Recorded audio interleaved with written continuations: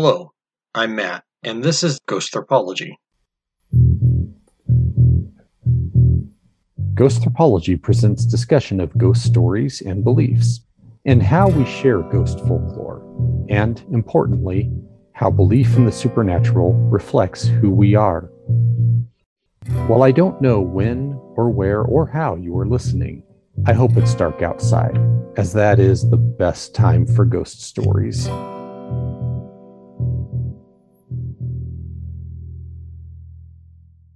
So I'm once again joined by Michele Hanks. We're trying something a little bit different today. College campuses have a long history of ghost stories associated with them. Michele Hanks currently teaches at New York University, and it has some particularly interesting stories. So today we're going to talk about those stories. We're going to get into what we think makes them interesting and perhaps what makes them persist. Hopefully, this format will work out well, and it may set the format that we use occasionally in the future. So welcome back, Michele. Thank you so much for having me. For starters, I guess we should say, because most people know ghost stories of the campus that they attended, you did not attend New York University. No, I didn't. I've taught there for 8 years.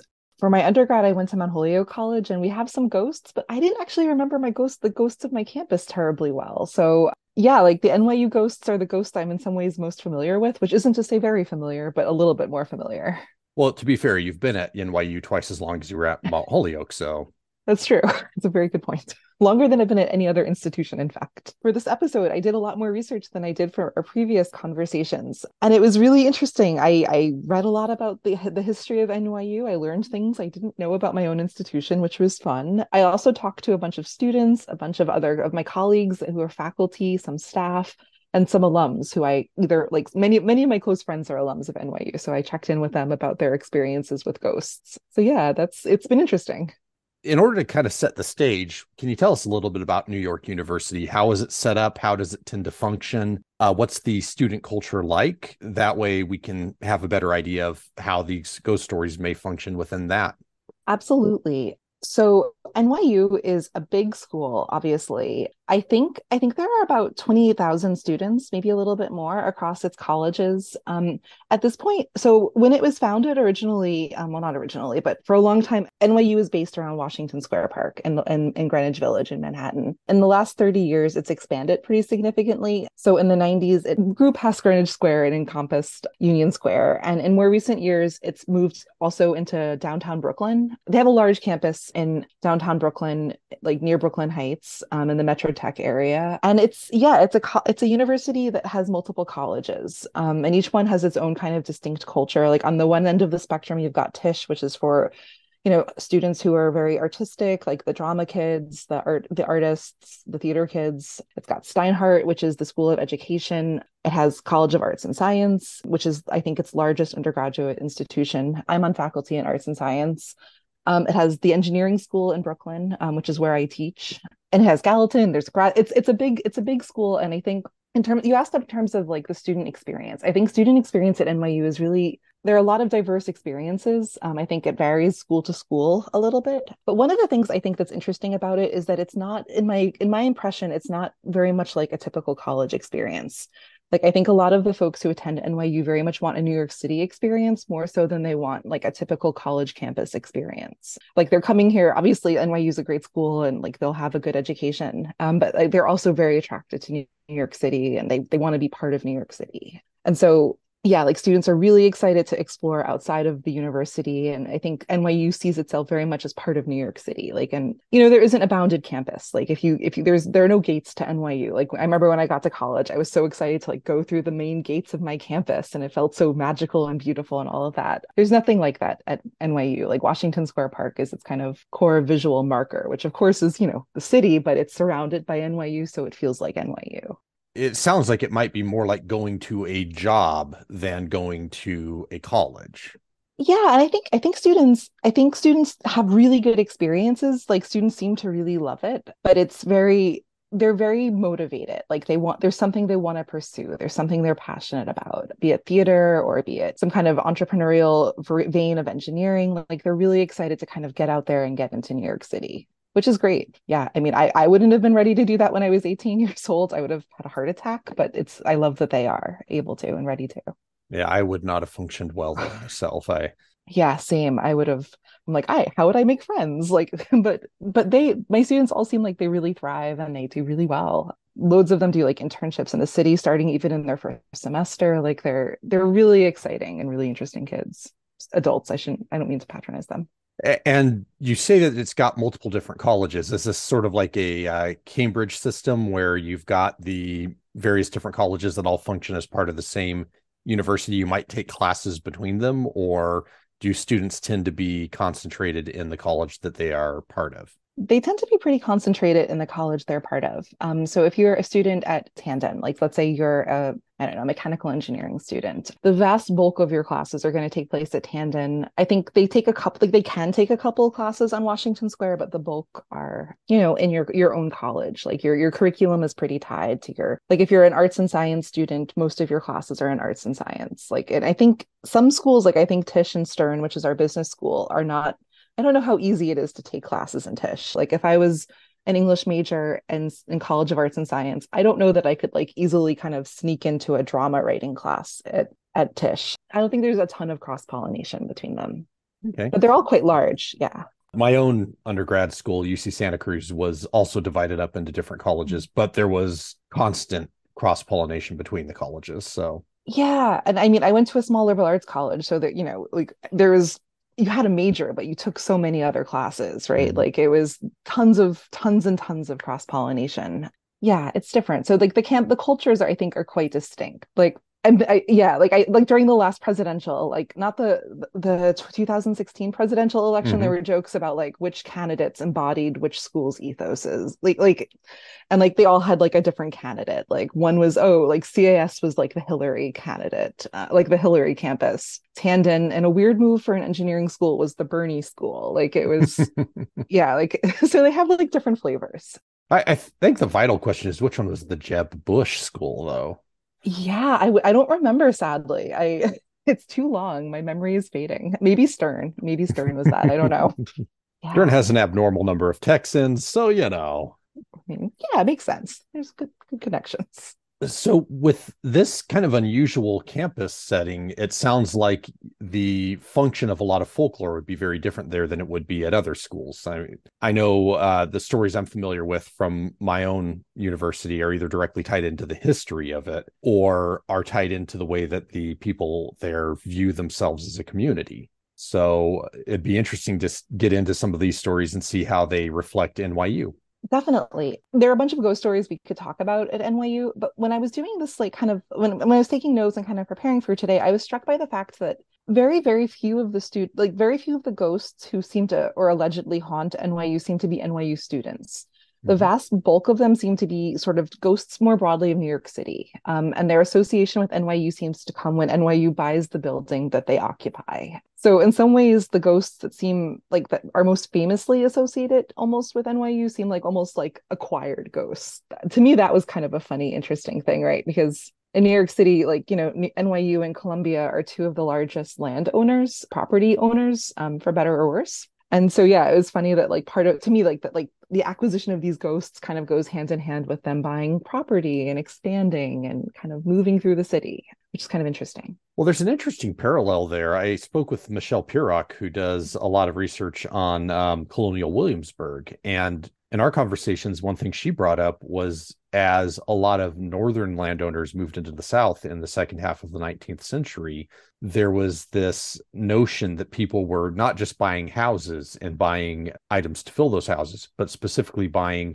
ghosts to Really? go with that, which seems to fit in with a 19th century idea that if there's a ghost in your house, it ties you into the history of the location. That's so interesting. Yeah, I mean, NYU, by virtue of its acquisitions, has gotten some fairly famous ghosts. Like I think Edgar Allan Poe is one of them. That's a pretty good ghost acquisition. Yeah. I know when I started doing some initial research, the one that really struck out to me was the Brown Building. Yeah. And the Brown Building was the scene of the Triangle Shirtwaist Factory fire. So maybe that's a good place to start.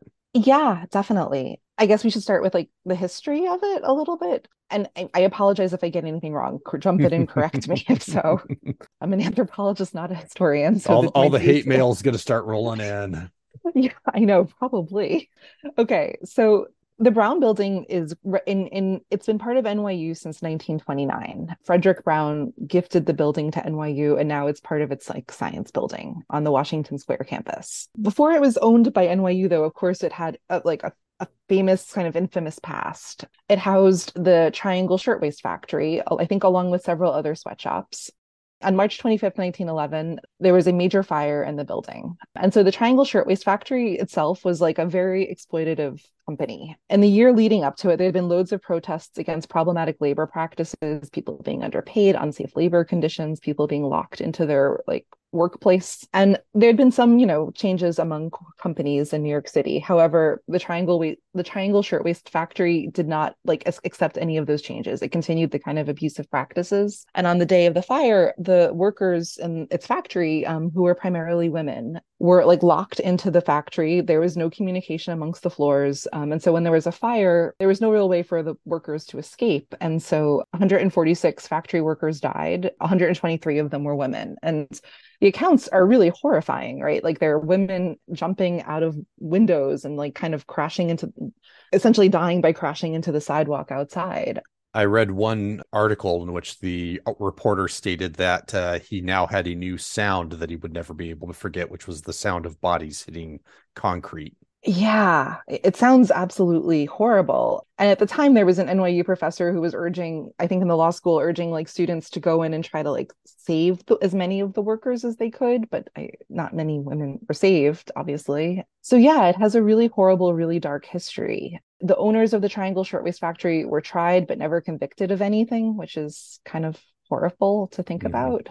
It was, yeah, and so that event obviously in US history was like a catalyst for so much like labor, so many positive labor developments, right? So many ways of like protecting workers' rights. In New York City, it's still a flashpoint for that. Like every year on the anniversary of the fire, there are a variety of commemorations around the factory. Like it's still like a very focal point. And like labor unions today also still use it. Like so at NYU, like there's a lot of many of its workers are undergoing processes of unionization. Part-time adjuncts have unionized, graduate students have unionized, and now continuing contract workers with on continuing contracts are in the process of unionization. And so this past year they were holding like a rally and they used that building as like a focal point for it. So it has like a really powerful kind of history. In terms of ghosts, the ghosts get interesting. If you take a ghost walk tour of New York City, and there are tons of them, not all of them are equally good, but many of them, if you're taking a tour of the West Village, will stop there. And so some of the things people say happen in the building, people say that like doors lock, a door will lock while you're in the room of its own volition, presumably like the workers being locked in, like a tie to that Mm-hmm. history. People will smell fire or hear like the crackle of flames. One tour company says that if you look in a mirror, I think on the eighth floor, you might see one of the workers and maybe like the flames kind of coming to encompass her. What's interesting about the ghost stories, though, is that it's hard to pin down the origins of them. Like, it's not really clear who's experienced these things. Like, I don't know anyone on campus who has had a firsthand experience with this. And if you look at like NYU publications, it's not really clear where these stories are coming from. And so one really great book of ghosts, especially of New York City ghosts, is A Haunted History of Invisible Women by Leanna Renee Heber and Andrea James, Mm-hmm. who run the Burrows of the Dead ghost tour company in New York City, which in my opinion is like an absolutely fantastic ghost tour company. Like they do impeccable historical research. Like I've taken a number of their tours and like they're so like they bring newspaper articles from like 1920. Like they're very committed to like a historically engaged and ethically told kind of ghost story. In their book, they're really critical of how these kinds of stories are circulating about the Triangle Shirtwaist Factory. Like they see it as ghost tour companies trying to cash in on this and kind of invent hauntings that aren't there. Mm-hmm. They, in their book, and they point to an NYU public safety officer named Dennis Kroner, who has like a very different kind of narrative of the haunting. Like they for him, like so for him, he wrote about he first received media attention in 2015 in a NYU news story called Traces of American Tragedy Inside the Former Triangle Shirtwaist Factory. And in this, he talks like he's worked in this building for years. And his story of the haunting is very different than the kind of sensationalistic, like flames behind a burning woman or like crackling. For him, it's more like the building has a heavy feeling to it. Like when you go into it, you sense that there's a dark and a sad history. He hasn't seen anything like no spectral figures have appeared to him or anything. It's just more that like when you're there, you're cognizant of this kind of heavy history weighing on you and you feel it. In their tour, that's how they kind of talk about it too, that it's you can like obviously like this is a horrible dark historical event and its presence is really real and like there's a palpableness to it, but like this kind of they're pretty critical of the kind of sensationalistic narratives around that site, which is interesting. One thing that's interesting about that to me is there's a similar dynamic at work at the California missions, all of which are said to be haunted. But there's the people who will tell you all manner of frequently over the top stories. Some of them clearly inspired more by recent television shows than by anything anybody's experienced. Yeah. But then there's other people who are often very critical of that and will simply say, you have almost exactly what you said, a sense of heaviness, the history weighing down on you when you enter one of these places. So it's interesting to hear the same dynamic playing out on the East Coast in a very different kind of context. Although actually maybe not that different, because in both places you have people who are brought into work and probably didn't quite know what sorts of conditions they were signing on for when they did that. Yeah. And I mean, I really do like this book, A Haunted History of Invisible Women, is really great. And in it, they really powerfully connect these kind of what I think they see as problematic narrative, like ghost narratives, to like the like not only like the exploitation of these women in life, but the exploitation of their spirits and death. They had a great they wrote in the book, almost every single printed ghost story associated with the site can be traced back to someone with something to sell. In irony so thick you need a cutter's knife to slice through it, the women of the triangle perform the ultimate invisible labor, even in death, right? So they were exploited in life, now they're being exploited in ghost form. So yeah, it's an interesting thing. That's an interesting connection with the missions. Do you know the historian Tia Miles? Yes, her book that is a wonder. The Tales from a Haunted Yeah, House, wonderful. It's wonderful. And she makes a very similar argument regarding plantation ghost stories. Yeah, it's really it's interesting what stories people feel okay commoditizing, right? Like why is it that like the stories of enslaved Black women from the South or like immigrant factory workers in New York City are open to commodification? I cannot fathom a comparable ghost story being told about 9/11, right? At least not yet. Yeah, and my hunch is it won't, right? Like I mean who knows? Who knows what'll happen? But like yeah, like whose spectral presence is open to exploitation and what kinds. It's yeah, interesting.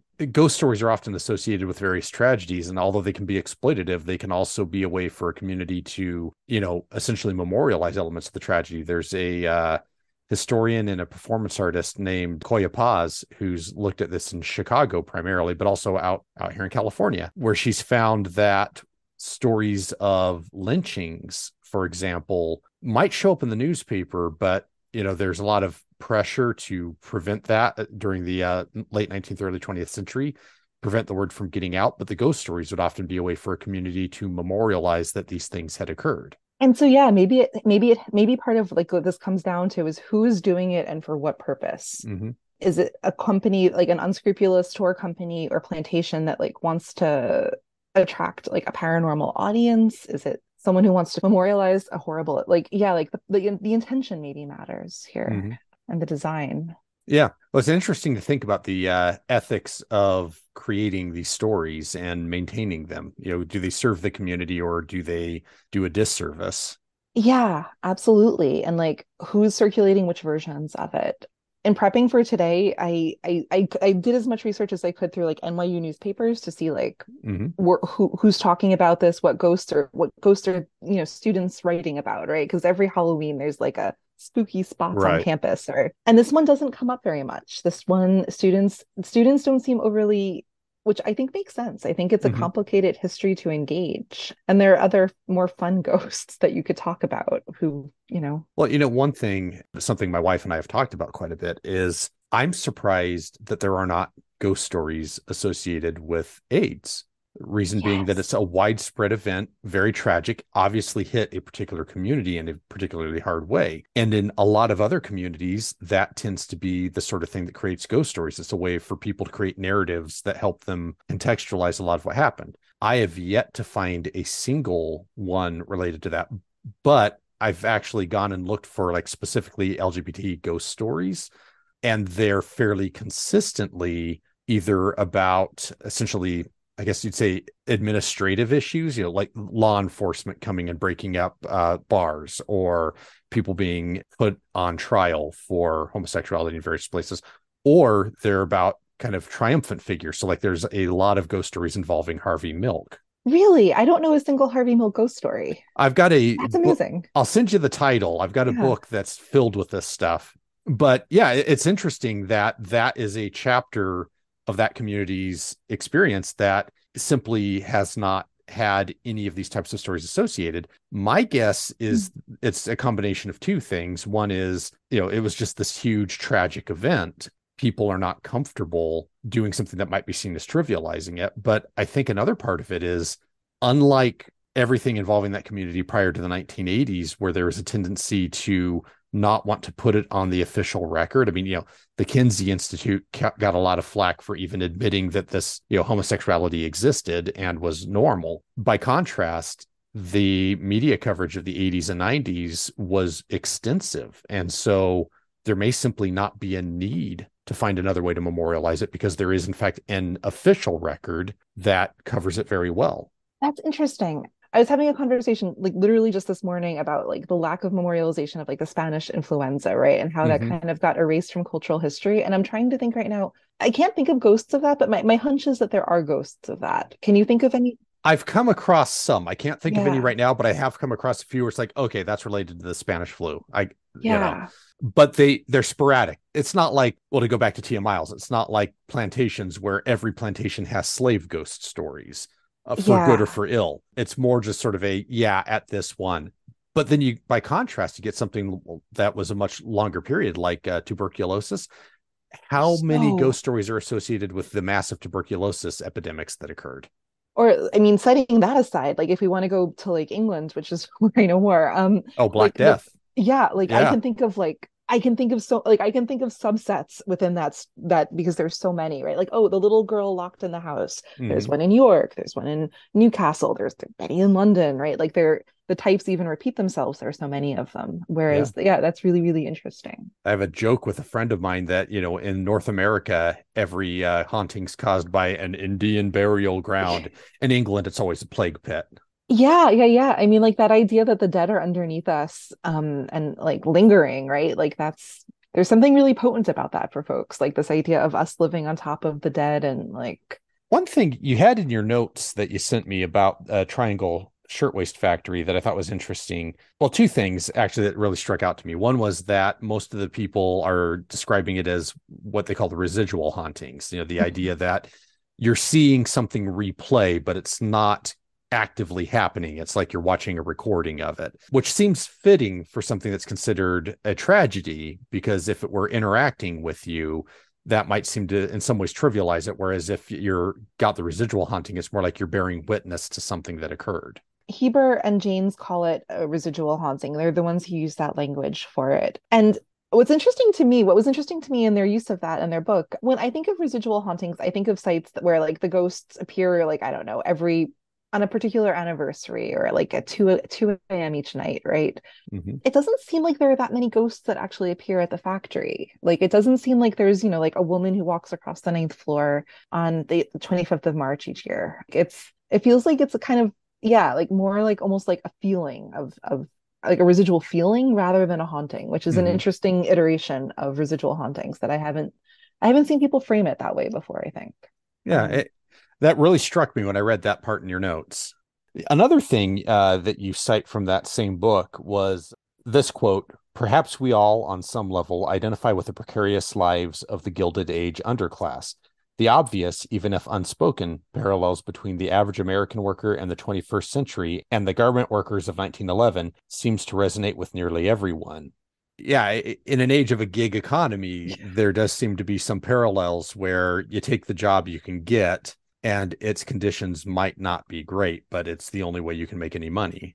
Absolutely. Yeah, I thought that was such a great connection too. And I mean, they're saying this as people who, give and run to ghost tours, right? Hmm. Like ultimate gig economy. If you think about like the placement of the Brown building, for anyone who knows New York City, right? It's like right at Green and Washington Place. So it's like in the heart of NYU. NYU is an institution that hires many, many, many part-time workers. It's the number of part-time faculty there is very, very significant, to say Yeah. nothing of like non-tenure track faculty. Like the number of artists, like they're like people, delivery workers, like who are crossing through Washington Square in a given moment. Yeah, like the intersections between people who are experiencing contemporary like a precariousness of labor, and yeah, like those workers. Like I think that's worth reflecting, right? I think that connection's really, really interesting.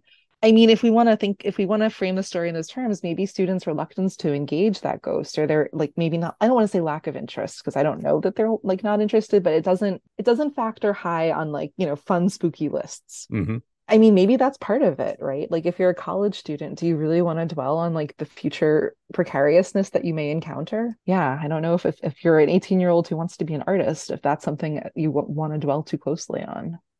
Yeah, a less generous reading that occurs to me also is these jobs in places like the Triangle Shirtwaist Factory, they still exist. They just exist offshore, and Yeah. we outsource the work to them rather than having it done by immigrants within the country. And there've been no shortage of horrible, disasters at some of these factories that we get our own goods from even now. And I think one other way you can look at it is by relegating this to a ghost story. You can say that's in the past. That doesn't happen anymore. When, well, not only does it happen, we still pay for it to happen. It just happens in other countries now. Yeah, like a nice way of distancing ourselves from it, right? Like if you are standing near the outside the Brown building, you are within like no less, you could within 10 minutes you could get to many, many fast fashion outlets, right? Like you could get to H&M, like you could move from like the building where that tragedy happened to places where you could quite comfortably and easily consume, like a t-shirt for 99 cents kind of thing. Like Right. that geographic proximity, the ironies of that, right? The closeness of that, like the coupled with the fact that right NYU is a private university where students pay quite a lot of money to attend, like the layers there are really, really, yeah. Like what are we obscuring with that story? Like why? Yeah. Yeah, and this particular location just it strikes me that the ghost stories can be used both to obscure and to illuminate aspects of history, by either trying to make you reckon with it, but also allowing you to distance yourself from it. So I just find that rather fascinating. It's hard to say ghosts just do one thing, right? Like they Hmm. have such a plural social role. They can do so many kinds of labor in so many contexts. They're really, really interesting actors. I'll have to send you a link to a doctoral dissertation I got on the Myrtle's Plantation about tour Ooh. guides and the performance of tourism there. But it touches on the fact that, yeah, there's these layers that are going on. And no matter what reading you give, it's not the only reading you can have. Yeah, it's such an interesting thing. Like I was talking with someone who's really interested in kind of producing ghost tourism recently, and she was really interested in how you do it ethically. And like, of course, there are ways to do that, but it's hard, it's complicated, like because ghosts are so slippery. Like you can Mhm. tell a story in one way, it can be consumed and repeated in another way. Like they're really hard, they're challenging little entities to deal with. Well, it's the creation of a multifaceted narrative that could be read any number of ways. So it seems like we kind of came to the natural end of that one. Should we move on to another? Sure. Okay. Brittany Hall. Now, when I went and looked myself, Brittany Hall seems in some ways to be the most typical college ghost story. Yeah. And in some ways, I mean, not to make, I mean, ghost stories are always a little sad because they're about a dead person, but I think maybe more fun than some of the others. Hmm. Okay, so Brittany Hall, it's located on Broadway and East 10th, and it's a really beautiful building. It's like I think one of the more beautiful buildings at NYU. It's got like a really great kind of Gothic exterior. It's right across from Grace Church, which is also really beautiful and Gothic. And it used to be a luxury hotel, the Brittany Hotel, and it was built in 1929, and it's now an NYU dorm. So, like I said, NYU is very property greedy. It buys anything it can, especially for student housing, right? One of the quirks of, I think, being a student in New York City is the fact that I mean, at any given time, any number of the schools in New York City run out of housing and end up housing students in like actual hotels. And in the case of Brittany Hall, the hotel has been converted into student housing, first year student housing. Mhm. And so when it was a hotel, apparently there was a little girl who died in the elevator of the hotel.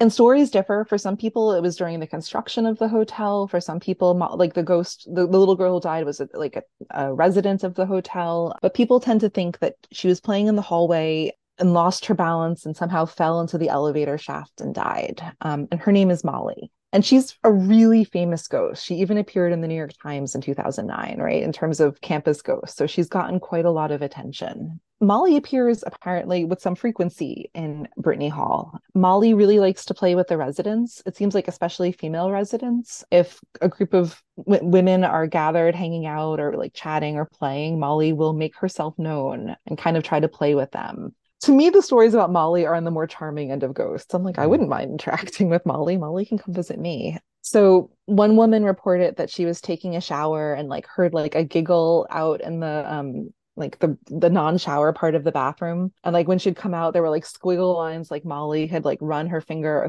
through the mirror. Another woman reported, she and her friends were hanging out and like a door slammed open and they were like, Molly, we don't want to play. And then Molly was maybe a little bit offended and kind of slammed the door and left. So maybe Molly has a little bit of a temper. Another woman, and this is a little bit spookier. One woman was in bed one night and sort of had like a moment of almost like sleep paralysis where she felt like she couldn't move and felt kind of like this ominous feeling. And she was scared to open her eyes. And when she did open her eyes, Molly was like a little girl, I think she said with maybe blonde hair, was standing above her. And, that was Molly. So yeah, Molly crops up for residents a fair bit. And when you read or hear accounts of Molly, people seem like they have almost like a playful relationship with Molly. Like it seems like there's the ways in which some of these stories are recorded, like it seems like there is like this playfulness. Like people will, like if they misplace an item in their dorm room, like they'll be like, maybe Molly moved it. And like, they mean it, but they don't mean it. Like there's like a Mhm. little like a complexity of belief in there. So yeah, Molly's haunting Brittany Hall, apparently. Like she seems like the most popular of NYU's ghosts. She seems like if you Google NYU ghosts, I think you're gonna find Molly. Like I think Yeah. she's there for you. The order in which I found things was Triangle Shirtwaist Factory, Molly. Yeah. And occasionally I'd find other things, but it consistently was those two. Yeah, and there are a lot. Like I at a certain point I was like, I think I've read enough Molly narratives at this point. Like if you go on Reddit too, like people have all of these Molly experiences. There's a few elements here that I think are interesting. One is that, like, on the surface, Molly seems very unique, but it's actually like a set of very generic things. So I'm doing research right now on a location called the Brookdale Lodge, which is a hotel in the Santa Cruz Mountains that's allegedly haunted. And one of the ghosts that's said to be there is Sarah, who fell in the Santa Cruz. The Brookdale Lodge has this place called the Brook Room, which is a restaurant that has a natural creek running through it. Ooh, sounds lovely. It's a cool place. Yeah. Anyway, allegedly, the daughter or niece or granddaughter, depending on which telling you hear, of the owners was named Sarah. She fell in and drowned, and now her ghost haunts it. But her ghost is always playful. And a lot of the things that you've described from Molly are nearly identical to the stories about Sarah. So that was the first thing that struck me is, oh, this, almost a one-for-one match, other than Molly fell down an elevator shaft, Sarah fell into the brook. But other than that, the way they're interacting with people is very similar. And I've encountered similar ghosts like this during my research in England. Like there was one museum, and I'm not going to remember the little boy's name off the top of my head, but he's a little boy, and there was an accident. He accidentally died. Like I think he like fell downstairs, and maybe he broke his neck. And yeah, like he just likes to hang out with guests. He wants to play. Like he tickles their like the back of their fingers or whatever. Like if you're like if you have a toy with you, he'll kind of try to pull on the toy. Like it's a very playful energy. It seems like a really strong contrast with the ghost of the little girl at Mary King's Close in Scotland, where she's trapped in this dark, horrible place, and she may interact with you, but it's a sad child as opposed to a playful child. Yeah, like and I think in his case and in Molly's case, and sounds like in Sarah's case too, like they're almost not like happy because like in Molly's case, she can be a little cranky, it sounds Mm-hmm. like. If you don't play with her, if you don't give her attention, she gets upset. It's not a particularly ominous thing. Like it doesn't hinge on a historical tragedy. I mean, It's obviously more falling like an down. actual kid than a ghost. Yeah. It's just an invisible kid. Yeah, and like the result of almost like a random tragedy, not like a Hmm. systematic injustice or like a systematic problem. I mean, obviously falling down, if she did fall down an elevator shaft, that's obviously horrible and sad, but like, It does make me wonder though, because like in the case of Sarah at the Brookdale Lodge, and I'm giving away stuff for a future episode, but whatever. There's a ghost hunter and psychic who lives in Santa Cruz who's done a lot of writing on this. And she actually went to track down Sarah and came to the conclusion that Sarah probably never existed because she oh, could find no birth record, no death record. There had been several deaths in that area associated with that creek, but none of them involved a relative of the owners, and none of them were a young girl named Sarah. I haven't done the research for Molly, so Mm-hmm. I don't want to like speak out of turn, but the building was constructed in 1929. Yeah. Like if someone had died in the elevator shaft, it seems like there would be a New York Times article about that. Yeah. She would be a matter of historical record rather than Mm-hmm. that's another interesting kind of parallel, I think. A little kid falling down an elevator shaft is newsworthy. Yeah, like 1929, I mean, I hope our building codes are safer now than they were then, but I think Mm-hmm. even then, like that would be news. Yeah. None of the articles seem to link to any historical documentation about Sarah. Like we don't know Sarah, I mean, sorry, we don't know Molly's last name. We don't Mm-hmm. know why what Molly was doing in the hotel, who her like her parents might even be alive. It's wonderfully unverifiable. Yeah, which is, I mean, which makes it more fun in some ways. Like Yeah. if you actually knew, like it was Molly Smith and her grandma's, sad, like that would kind of ruin the playfulness of it. I think, Mm-hmm. like it'd be hard to Molly moved my iPhone charger. Like it would Yeah. be hard to have that quite if it was a real living person. Yeah. So I think that, yeah, I think in both of those cases, probably it does add to the playfulness of the story, the fact that it's not a known person, not a tragedy, like a structural tragedy, not like It, it I feel like, yeah, I feel like I'm making light of death here. If anyone's right, listening, but I mean, it's an eternally playful child as opposed to a kid trapped in a bad circumstance. yeah, A few other things that are interesting about this one to me. One is that the writing on the fogged up mirror. yeah. Like that's just such a classic motif that I don't know if you've seen the TV show Ghosts, The English one, either the English or the American. I've seen the English one. Okay. As I recall, I don't recall if it's in the English one. It might be. I know it's in the American one. It becomes a running gag that's how the ghosts are communicating with people. Oh, that's so funny. And I mean, that's like a horror movie thing too, right? You It come out is. of the shower and something's like written on the mirror. Like Yeah. it's, In the case of that yeah. TV show, it ends up being something like cook a pizza rather than Oh, something more, but I would love a ghost to give me some cooking advice. That's amazing. so, but that was another thing that struck me is just as Molly seems very unique, but is actually very similar to other ghost stories. That element is like straight out of standard ghost folklore. And then you've got the case of the student who woke up with the sleep paralysis. And are you familiar with David Hufford? Yes, yes, yes. His work is very interesting. Yeah. So it just immediately I thought, core experience.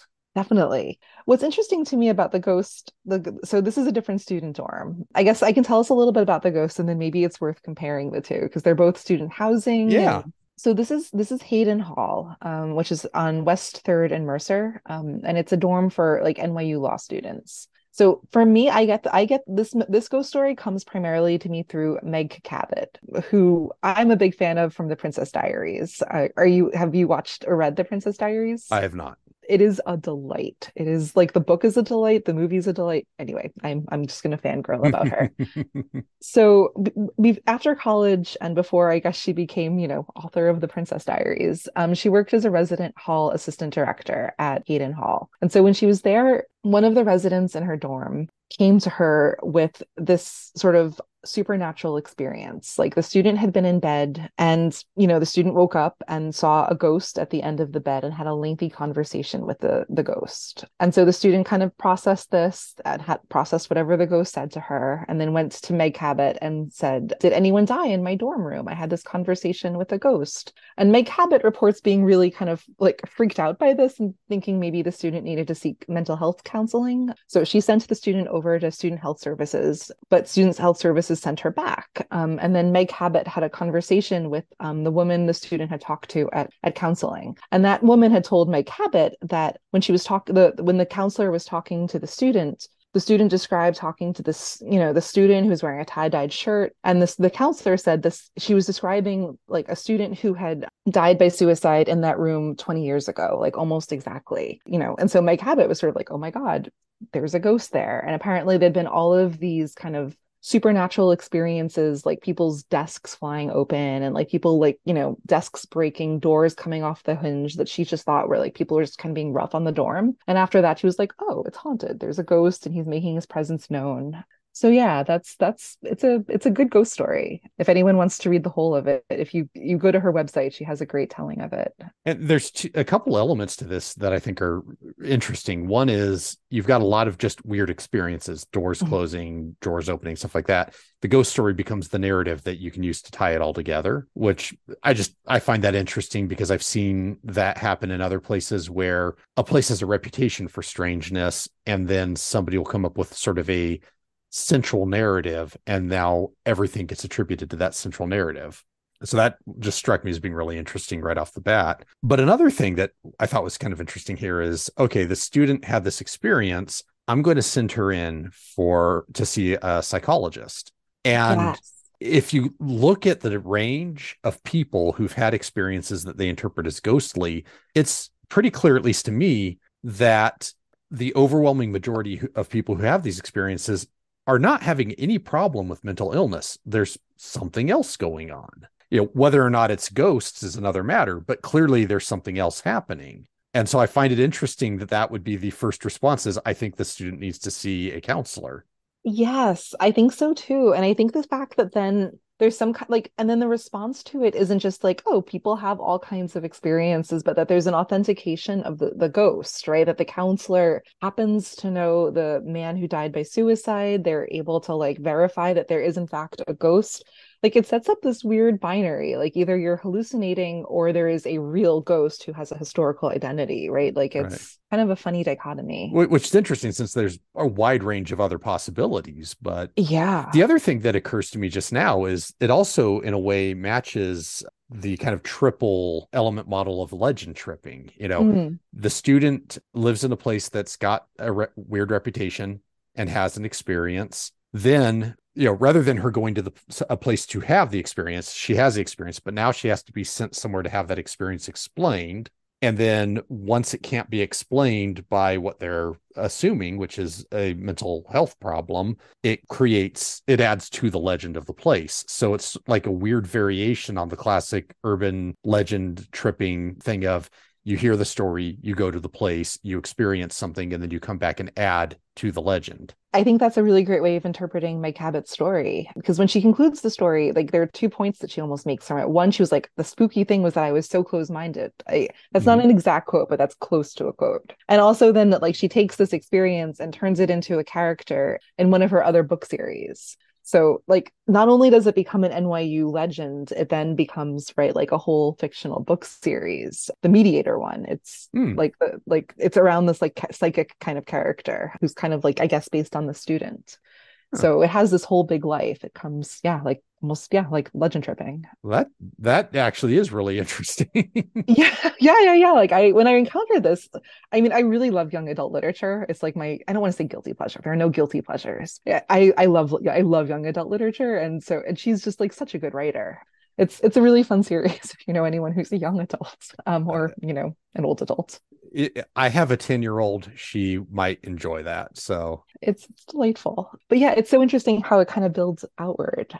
And what's also interesting to me, so when we were prepping for today, I think this is the only NYU student who haunts NYU. Like this is the only of all of the stories we're going to talk about, this is the only one who's a student.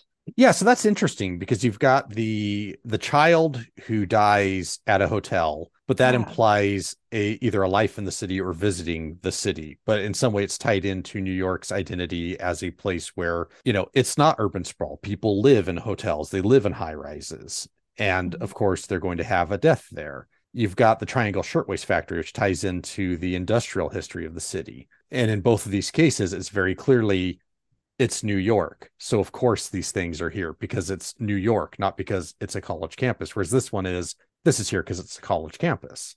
Yeah. And it's interesting. And if we want to zoom out, right, in each one of these cases we've talked about so far, there's this like theme of transience almost, right? Hmm. College students come to NYU, they're here for 4 years, however long they're here. I guess that's a dorm for law students, so 3 years. So they're almost temporary residents in the same way that Molly was a temporary resident of the hotel, Hmm. the many of the women who were killed in the factory, right, were like immigrants who were hoping for different work and hoping to move up to, there's this interesting theme of transience that cuts across it. Which, we talked about Tia Miles earlier, and that's a direct contrast where you're a slave on a plantation. That's your life. You're never leaving. And now, even in death, you can't leave. And here you've got these people where this should have been a transient Yeah. state, but now they're stuck in the transient state. Yeah, like they're rooted to it. Like the student who, yeah, like this poor NYU student, this factory workers, like Molly, poor Molly. I imagine like one thing that's like, part of New York identity is like who gets to be a New Yorker, who counts as a New Yorker, how long do you have to live in New York City before you can truly call yourself a New Yorker? If you're from Staten Island, do you even count as a New Yorker, right? Like there are all of these really kind of local ways of kind of hashing out identity. And that's something I think NYU students are very sensitive to. Like, are they here? Are they part of the city? Are they visitors? Are they tourists? Like, what's their relationship to the city? So it's interesting to me that like these themes of transience, belonging, they come up again and again in the ghost stories. Like that's, I think, kind of like an interesting thing for them. I don't know if they do reflect on it, but it intersects interestingly, in my opinion, with many components of their like student experience. Well, it makes me think about like the work that folklorists do, where they're trying to tie in the content of the stories to things. And sometimes they're seeing parallels, but is that what the people telling the stories are actually experiencing? And it's hard to say. Yeah, absolutely. I don't know. Like it doesn't seem like people are doing. I kind of don't suspect Molly's cause for a lot of contemplation. Like I don't think Right. that anyone's doing deep thinking on Molly. Poor Molly. I don't know. I don't know how widely told the student who's haunting Hyden Hall is told either. I've seen it reported in the news. I have no contact with NYU law students. I talked to someone who was a former law student, and she didn't live on campus, so she had no idea. She was like, "Oh, that's so interesting." One thing, though, that like a contrast between Molly and this student that's interesting is the student seems to be framed in a much more tragic way, whereas Molly's death may have been tragic, but Molly herself is a playful figure, whereas the student is the cause for alarm and maybe you need to get your head checked.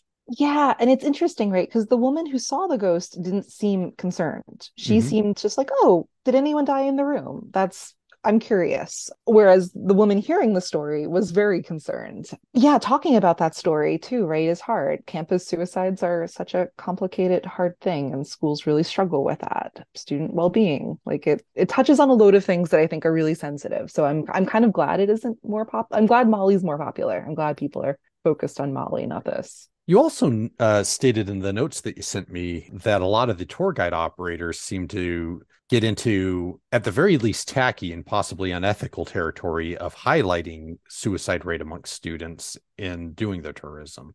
Yeah, like there are a lot of stories that tour guides seem to be circulating about NYU students who died by suicide and whether or not they haunt particular sites on campus. They're the only ones to kind of go back to what we were talking about earlier, right? Like the only people who seem to circulate these narratives seem to have a financial interest in them taking off and them being part of their tours. I've never heard any other campus stories about suicide, notably. But if you go to some of their websites, or if you there's one tour I took, and I won't name it obviously, but where they walk by our library and point like our library and be like, they kind of point it out and suggest that it's very, very haunted because students have died there. And yeah, like I think that's a complicated thing, right? Universities need to be really careful about how Mhm. they talk about that to avoid deepening the problem almost. It's complicated. Well, it puts me in mind of a place in Japan, a national park that it has a lot of suicides in it, and the reasons why so many occur there are open to question. The most plausible explanation I've heard is it's simply a place where you can go and be unobserved, so it's a convenient location. There may be more to it than that. What I know about Japan, you could fit on a 3x5 card, so you know Same, same. but nonetheless, a lot of American paranormal enthusiasts have really gotten invested in the idea of, the suicide forest. And there have been a number of people who've made money. Like I remember there's a guy who does YouTube videos for a living who managed to he didn't know that he was going to get a suicide on video, but he did. And Oh then no. where you think he might edit that out or not show it, he showed it specifically because he knew it would get a lot of views and bring in a lot of ad revenue.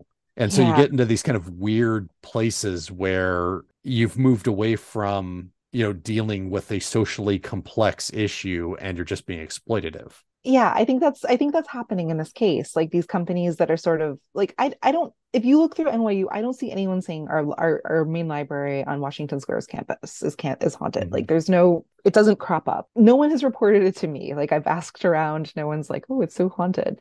It's not a particularly spooky building either. It's very modern.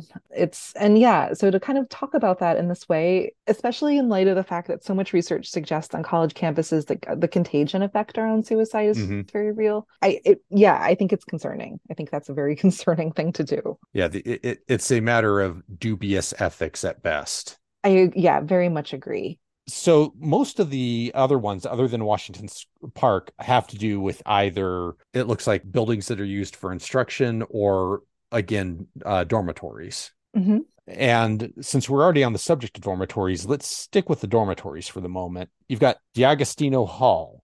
Yes. I love this. You quote Schoenberg, and Aaron Burr appears in a horse-drawn carriage, likes to pick up college co-eds.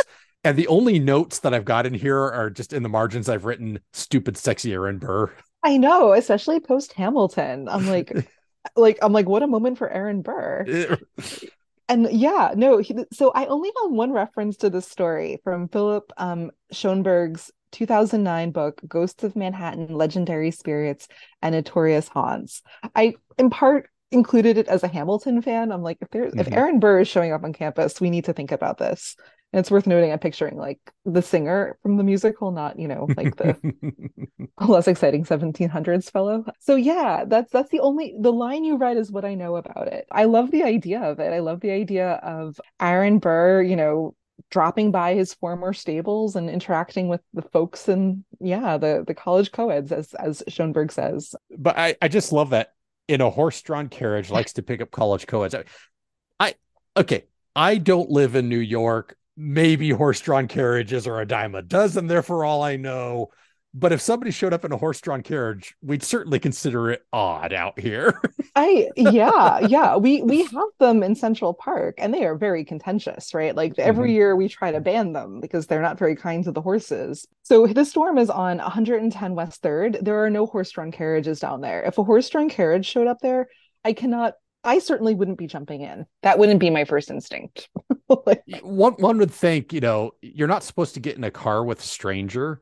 Some strange guy in archaic clothing coming up in a horse-drawn carriage. It's like the Far Side cartoon Ways Nature Says Do Not Touch.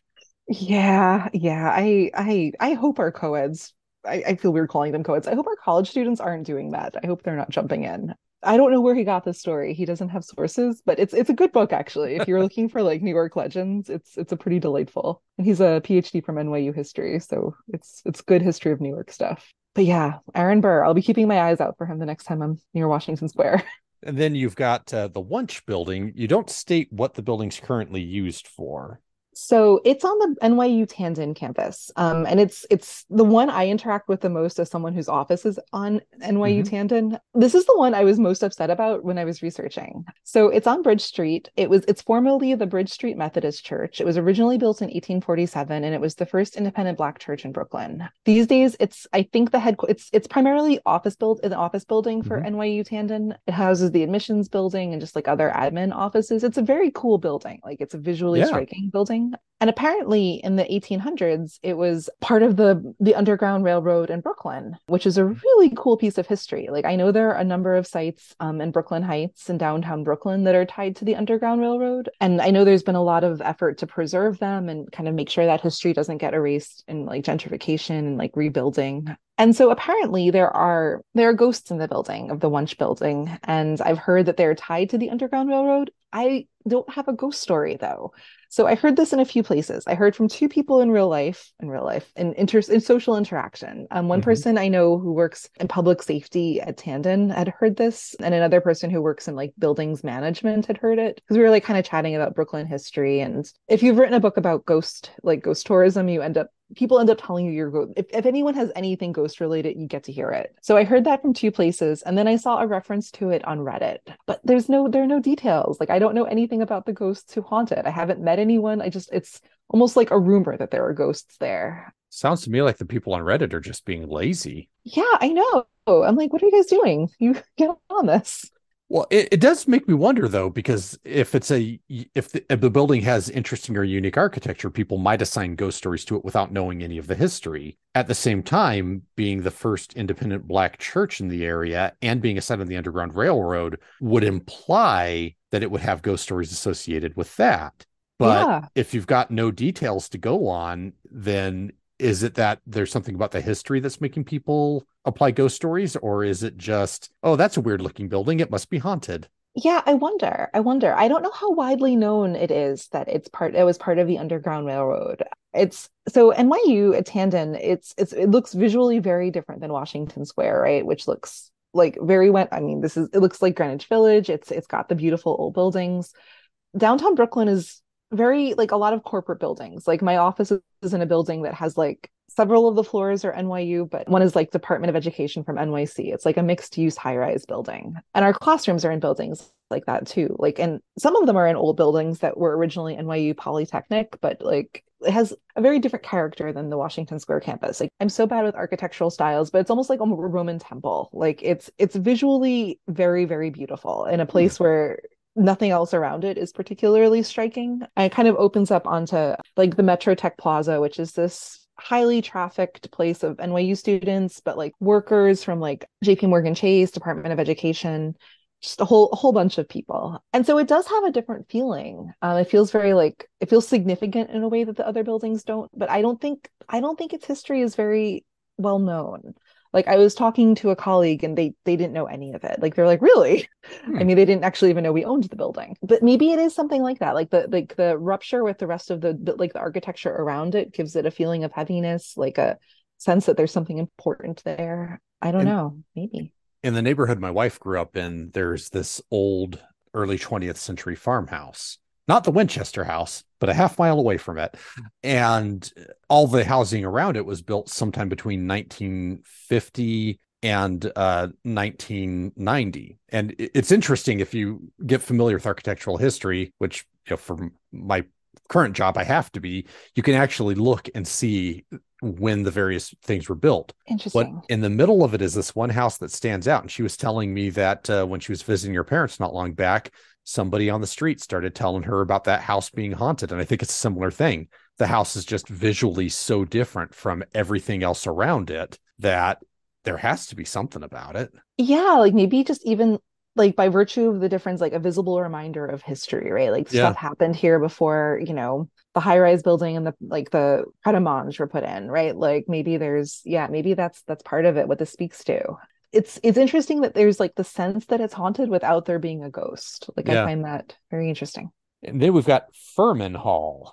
That one's a fun one. I think that one Yeah. ends up on a lot of ghost walks in New York City. And I wanted to bring this in as the last of these. We'll get to the Washington Square Garden as the final one, but as the last of the building, simply because this is the one you've got the brief mention of Aaron Burr, but this is the one with the real celebrity ghost. So this is Edgar Allan Poe. So Furman Hall was built in the early 2000s. Ground was broken for the building in 2001. It opened to the public in 2004. If we're trying to picture it, it's just south of the park. It's between Sullivan and Thompson, and it's a big building. Before this building was constructed, though, there were two previous buildings that stood in its place.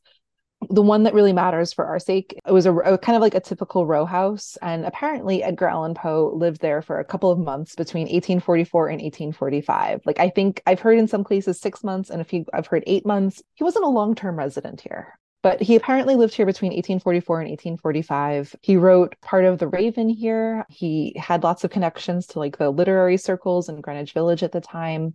He had some connections to like early NYU. Like I think he was invited to read one of his poems at commencement, but he didn't finish the poem. So he like said he was sick and stayed in bed and got kind of, I think, drunk, according to the story I read. Sounds like wild times. Before NYU built this new building, Furman Hall, Poe had been spotted many times by tourists, by visitors, in the window of his former home. And so people had walked by at night and just seen his figure illuminated, like walking in the building. When NYU bought the building, they tried to be respectful. Like there was, I think, a pretty big an outcry against them buying and tearing down these buildings. People were upset about the lack of like historic preservation. So in light of that, NYU tried to incorporate as many features of the two previous buildings into its new growth. So like if you look at it, you probably see the gestures they made. Inside the building, though, they have the original banister from the house Poe occupied.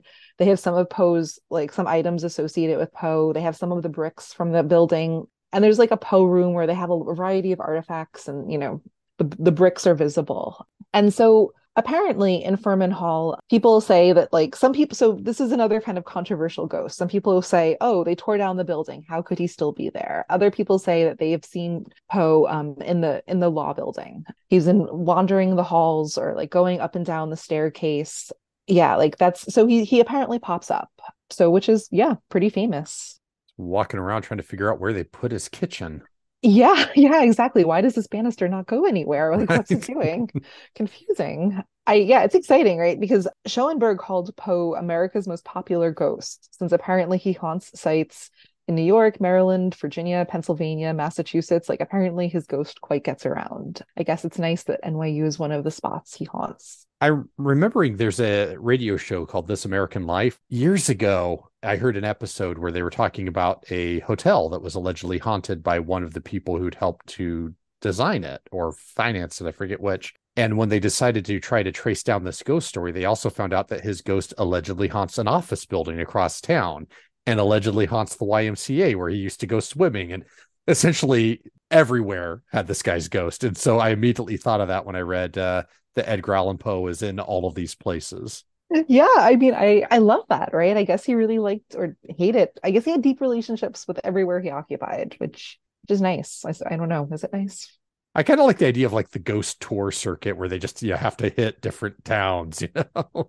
Yeah, I guess if you're like a big Edgar Allan Poe enthusiast, maybe you'd have to go to every place he haunts.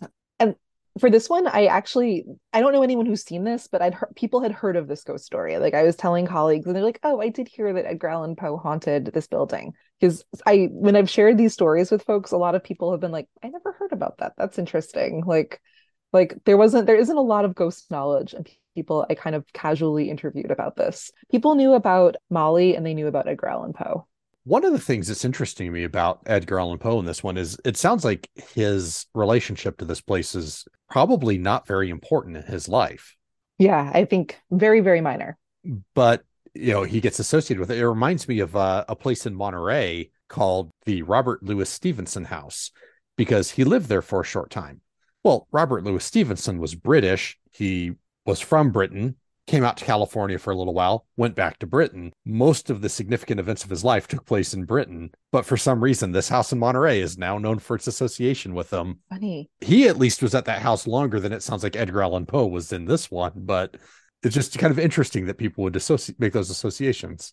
In the case of Poe, I was the way I was thinking about it is that Greenwich Village, part of its destination image in terms of like New York City tourism, it's like literature, it's art, it's so closely associated with like the beat movement and poetry. Like I think having like yet another literary ghost figure I think it works for that destination image, right? Like That makes a little sense. farther, like I think like Dylan Thomas haunts the White Horse, the White something he haunts, It is the White Horse Tavern. You're absolutely right. which is in walking distance of Poe's. So like I think it's like, ooh, another literary ghost for this very literary neighborhood. That's kind of how I was seeing it. A place that has sort of a bohemian reputation. Yeah, I think that's part of it. That makes sense. Yeah, he fits in a spectral context. Especially since people tend to see him as being this very bohemian figure. Whether or not that's historically justified, it's the popular conception of him. Yeah, absolutely, right? This like tortured guy, like he fits in really well. But Dylan Thomas, when he died in the West Village. According to legend, he had 18 shots of the last whiskey of his life at the White Horse Tavern on November 3rd. Then he collapsed outside. So yeah, he's like that's like for New York City haunted places, that's like a big the White Horse Tavern is that and Two of My Lands are both like downtown haunted hotspots. All right. So let's talk about Washington Square Park. And my reason for wanting to talk about this last is that weirdly, I think it ties in with a story from Colorado. Ooh. But I'll let you give kind of the rundown of Washington Square Park, and then we'll go from there. Okay, so much like a lot of the ghosts I've talked about here, the actual hauntings are not, there aren't, like I don't think they're as exciting as some other ghost stories I've encountered. But people report at night, especially in Washington Square Park, people have seen those sort of floating green lights over Mhm. Washington Square Park, walked into cold spots. They've had a very uneasy feeling as they walk through Washington Square Park at night. And so it has a really interesting long history. And I should say, for folks who don't know NYU, like Washington Square Park is kind of like the heart of NYU. It's the buildings are all around it, students, along with like all kinds of other folks, right? Like artists, people just passing through, tourists. It's like a really vibrant public space in New York City. There's like a beautiful water fountain in the center. There's like almost like an Arc de Triomphe kind of structure at the entrance. Like it's beautiful. It's a very, very lively place. And so yeah, in the daytime, it's like hopping. It's like never quiet there. Like it's almost too noisy if you're a quiet person. But people love it. People really, really enjoy it. And it has a really interesting history. So, very, very early in New York City's history, it served as New York's largest potter's field, where the indigent people who were unclaimed, their bodies were buried there. And so I believe it was established as a potter's field around 1797, and it served as one for about 28 years. So, burying people who were impoverished, people who had suffered from various illnesses. I think a lot of cholera victims are in there. And by the time it closed, there were 28,000 bodies buried in Washington Square Park. And at the time, right, for much of its very early history in like the late 1700s, early 1800s, it was like a really like undesirable piece of land. All of the important stuff was happening in lower Manhattan, and it was kind of the countryside. People would go up there to do nefarious things. Duels were held there. I believe there was at least one execution that was held there. Interestingly, there is an elm tree in the park. It's been there for a very long time. The late 17th century as the era period when we know it was there in your Yeah. notes. Yeah.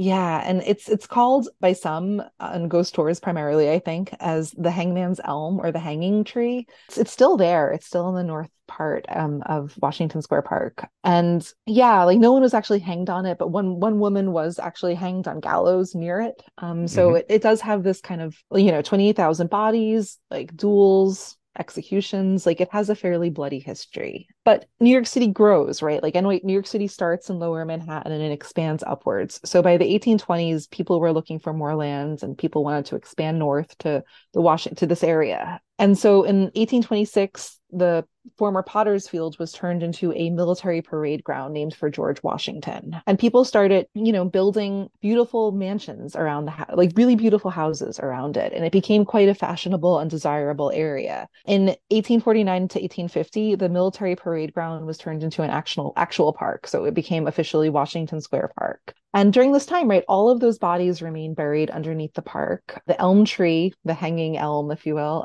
remains in its corner. But, life continues to kind of grow and prosper around it, right? Like Washington Square Park, it has this very vibrant period in the 1800s. It becomes this bohemian period in the 20th century. It's a very vibrant area today. And throughout all of this, all of these bodies remain underneath the park, underneath this park where people crisscross all the time. And one of the kind of recurring themes in the recent history of the park is that people, anytime they go to do anything in the park, go to fix a water main line, go to do a repair, and you end up either unearthing a dead body or hitting kind of like a grave marker. So this kind of buried history resurfaces with some frequency. Like in 2008, people were testing soil in the park and they came across 4 skeletons. like it's a very real kind of deathly presence right underneath the surface. And so when people are seeing these like floating green lights or feeling these like uneasy kind of uncanny feelings as they cross through the park at night, some people kind of connect those feelings, those observations to like this buried history underneath the feet. One of the things that really struck me when I read this was, well, two things. One is the idea of a place of burial being turned into a park in the 19th century is really not that odd, because a lot of cemeteries, the modern landscape cemeteries, were developed as much as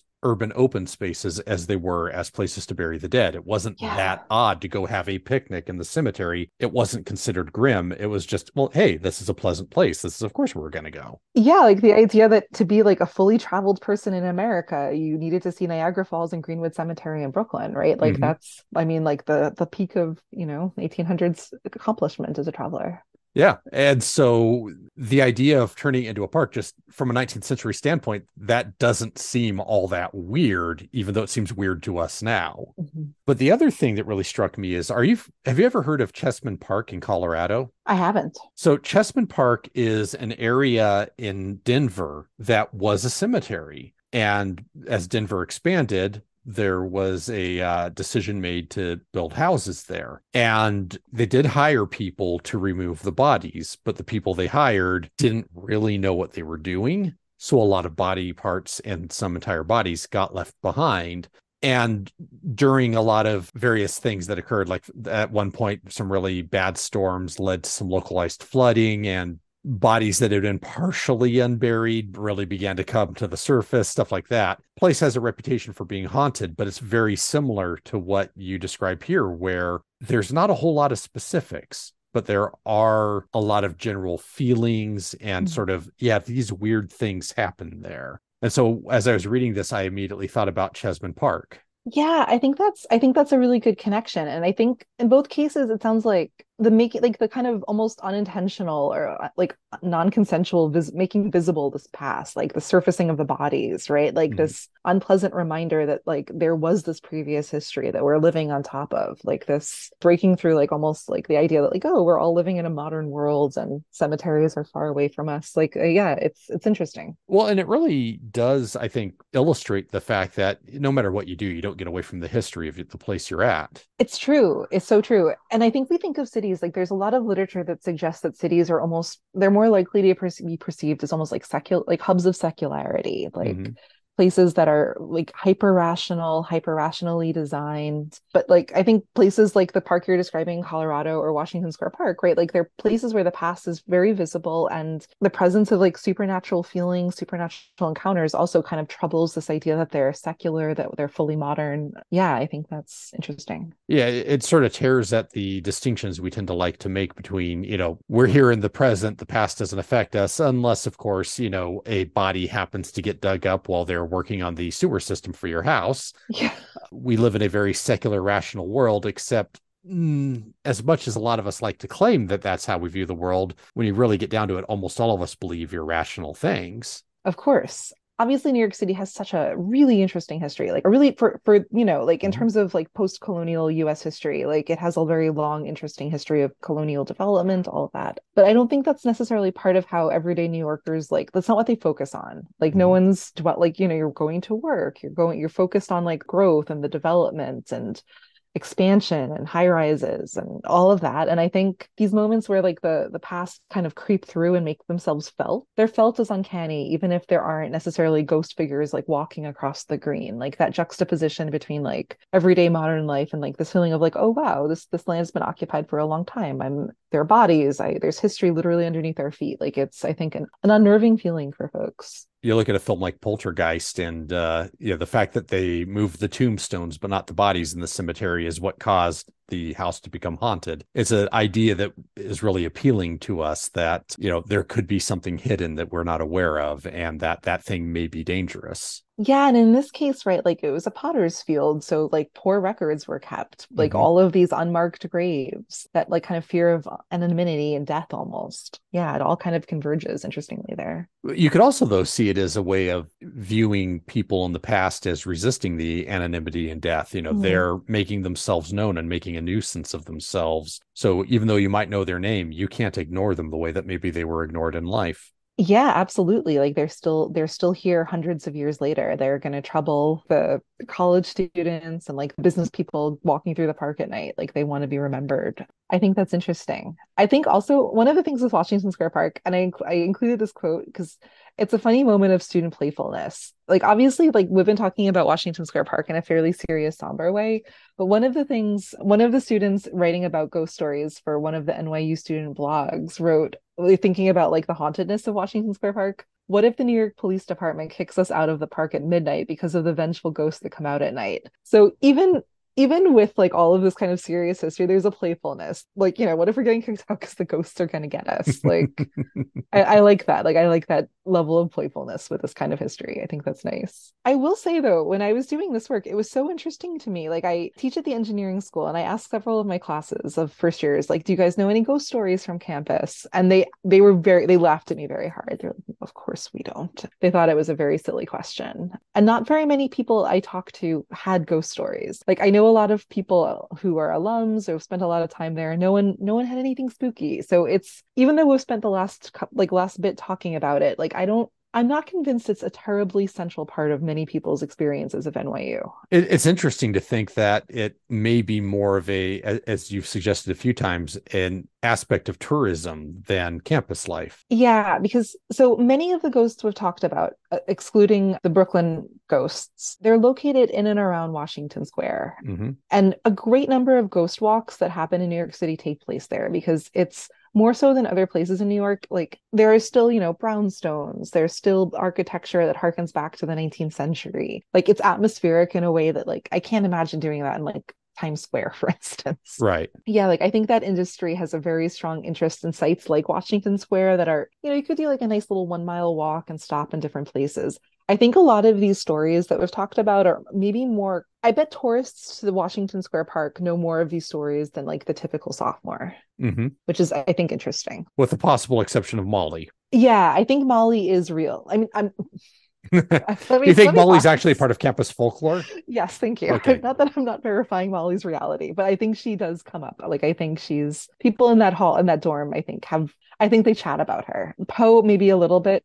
I don't think anyone's talking about Aaron Burr's ghost. But they I don't should be. I mean, yeah, if the carriage shows up, are they going to get in? Like, Yeah. gotta make good choices, which I think is interesting. I think that's an interesting part of college folk, like this of NYU as an institution's folklore. But you do have this unique situation. It sounds like it's probably due to the fact that NYU is spread out throughout the city as opposed to being a centralized campus the way most are, where the ghost stories become more a function of tourism in the city than an aspect of campus life, which is a real contrast with most campus ghost stories. I don't think that's accidental. I think that reflects NYU culture pretty Hmm. pretty well. Like I think that reflects NYU's sense of identity. Like that, like there's this real blurring between NYU and the city, and I think that its ghosts show that, which is interesting. I mean, I know none of when I went to college, the few ghosts we had were all students, right? Like they all Hmm. had really deep ties to the college or they were faculty. But at NYU, not the case. They're very cool, very powerful people in some cases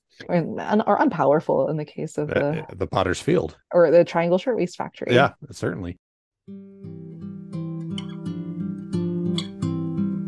Well, thank you very much for being on again. I really appreciate your time. Thank you so much. This was such a fun conversation. Thank you for having me. If you have a weird tale, have had a strange experience of your own, or know of a bit of local lore that should get a wider audience, please feel free to contact me at ghostthropology@gmail.com. That's GHOSTHROPOLOGY @gmail. You can find more at kmmamedia.com. Click on the Ghostthropology link and you can find episodes, transcripts, sources, and a link to support us through Patreon.